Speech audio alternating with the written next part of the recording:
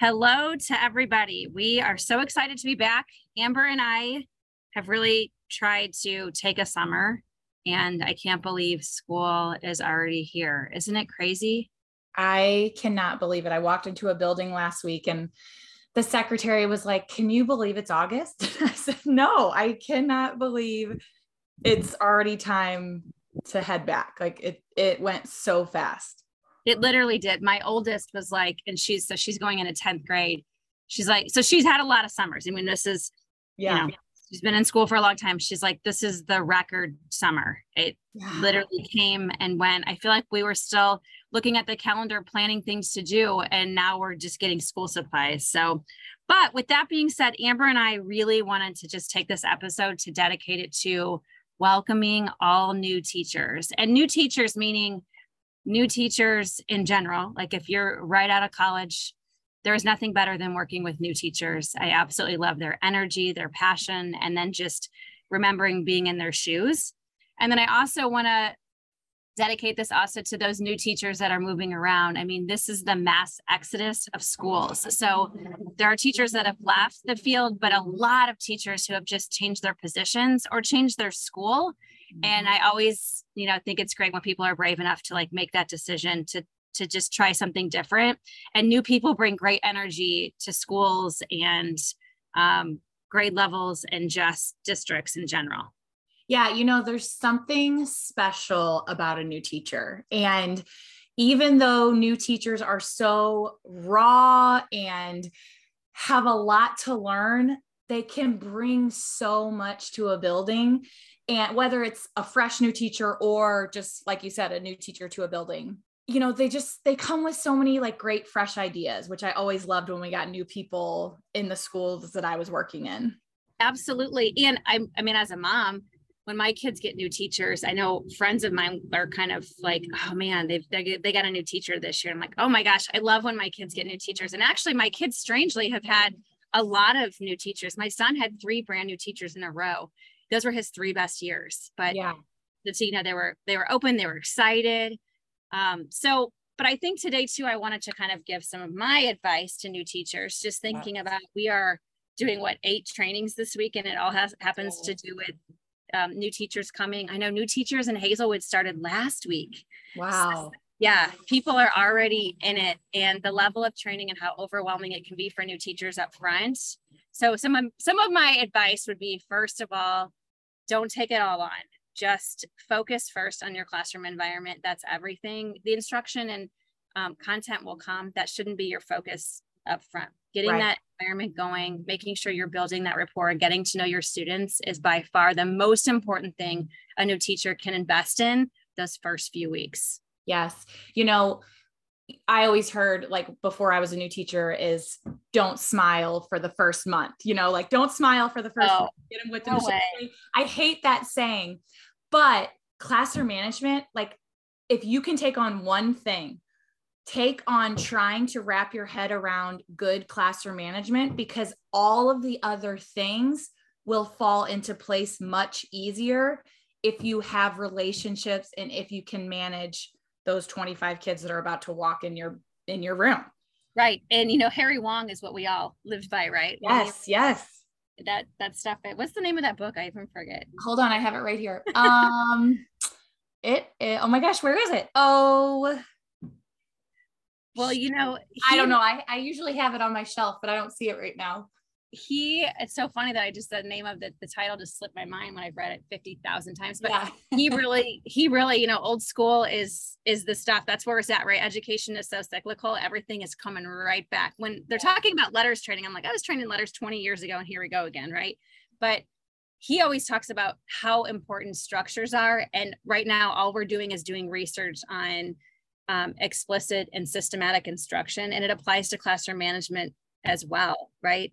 Yeah. Quality phonics instruction has to be systematic. It has to be explicit. And so does all of your expectations and setting up your learning environment. There needs to be a structure, a reason, a system for everything that you do. My role, your role. Here's what I'm doing. Here's what you're doing.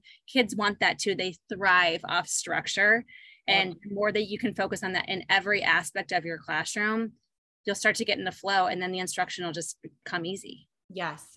One thing that I always try to remind new teachers is when you come into a building as a new teacher, and I'm talking new teacher, fresh out of college teacher, you have so much new knowledge and beliefs and ideas of things that you want to do. And it's easy sometimes to look at these veteran teachers that have been there for a long time and think to yourself, why are they doing that? Or, I learned this in school and they're doing this. And my advice to them is always, they do those things for a reason. So instead of kind of judging or kind of looking at them with like a negative lens, get to know those veterans teachers and why they do the things that they do, because 9 times out of 10, there's a lot of experience and background knowledge behind it. And so it's easy to come in and throw out new ideas and want to change things up as a new teacher, but sometimes it's nice to just sit back and really learn and watch those veteran teachers and how they run their classrooms.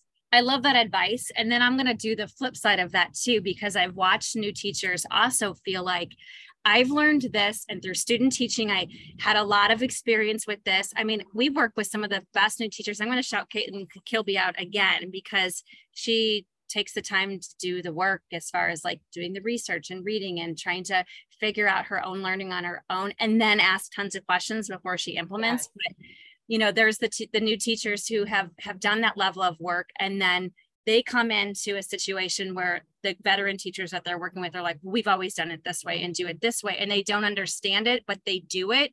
Right. And then they don't have buy-in to what they're doing, which therefore it doesn't go well.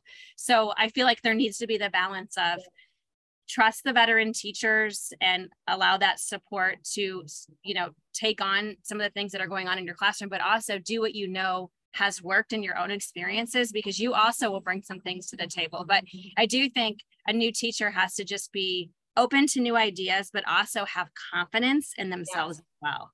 Yep. I agree. I think about I always say this to teachers, I think about my first year of teaching and how I came in so energized and excited and had all of these, ideas. And it's when centers were really like gaining popularity again. And I was doing centers, and a lot of teachers that we're teaching with weren't, and I look back and I'm like, what did my kids learn my first year? I thought I was so great that first year. And now being, 14 years in, like, I don't even know what they learned. I mean, they learned something. They just graduated this year, but I just look back and I'm like, man, I thought I was so great. And you're just so fresh and raw. It's just funny to think about. Oh, I mean, and that's so true. I mean, mine was over 20 years ago, my first year of teaching, which is so sad that I'm that old, but we didn't have any professional development either. It just wasn't a thing. I mean, I was on a team of 10 teachers. At that time, we had 30 kids in our classroom, and it was like, just do it. There's no development. Instructional coaches were definitely not a thing at the district level. They just, they didn't have that. That just wasn't a thing. And so I also encourage new teachers, especially those that are working with us, ask for help, ask questions. We are literally an email away. I spent a lot of time with the new teachers this year. We have some new teachers that I worked with before that are coming into our other schools that we're working with. And I'm so excited to see how much they've grown. But of course, the first thing they said is, I can't wait to reach out and do. So I feel like new teachers just need to embrace the help that is given to them. So that way they can take on just a few things and get really, really good at them. And then next year, take on the few things that they feel like, okay, I didn't get to do that because I wasn't ready for it, but I'm really good at this now. But to build their own confidence and not feel overwhelmed, like we all know that everybody feels anyways. Yep. Swept up in the negativity, right? Because it's so easy to do, right? So easy to do. If you are in a classroom or a teacher's lounge or the copy room and people start the negative Nancy just bashing, remove yourself, because it does take a toll when you hear it over and over and over again. And, that kind of brings to like my last little tip of advice that I always give new teachers is, it's so hard to do, but find the balance in your life outside of school. Like when you're a fresh new teacher and maybe you're not married and you don't have any kids yet, you can spend early mornings, late nights there, but I'm telling you, it's not worth it for your long run. Like, use your time that you have during the day, use your plan times, use it well. Recess times you have to get your stuff done. Maybe set a goal, like I'm only going to stay an hour, I'm only going to stay 30 minutes, and then go home and take care of yourself, because it will take a tax on you if you stay and come early for years and years and years. That's such good advice. I mean, I was changing my classroom around every weekend, and it was doing was causing me to be burnt out. I think the last thing I want to say is just to remember how important your role is. You literally are taking care of someone's most precious thing in the world for 8 hours a day, and every day of the week. I mean, that's what's sad about going back to school is, like, I love the time that I get with my kids in the summer, and then, we go back to school and somebody else gets time with them. And so just to remember, no pressure, new teachers, but your job is so important, and the kids cannot wait to walk in and see who they get to be with every day of their life. So best of luck to you, new teachers, and literally reach out. We are an email away. Stay with us in our podcast, because we try and do topics that are going on in schools. We have how to set up your classroom library coming up. We're also going to talk about what to put up on those walls. We have a lot of other podcasts we did throughout the spring and summer that you can check in on to help you get started with soft starts. Or we've talked about, what have we talked about, Amber? I forget now. We've talked about, when you're getting ready to plan these first units, we've talked about unit celebrations that are fun to plan in advance. Grammar, language. We've talked about setting up reading and writing lives. Yes, that's what I was going to say. Yep. So check in with us. Best of luck, new teachers. You're going to kill it. You're going to do great. And we're excited to come visit your classrooms if we are so lucky enough to get to.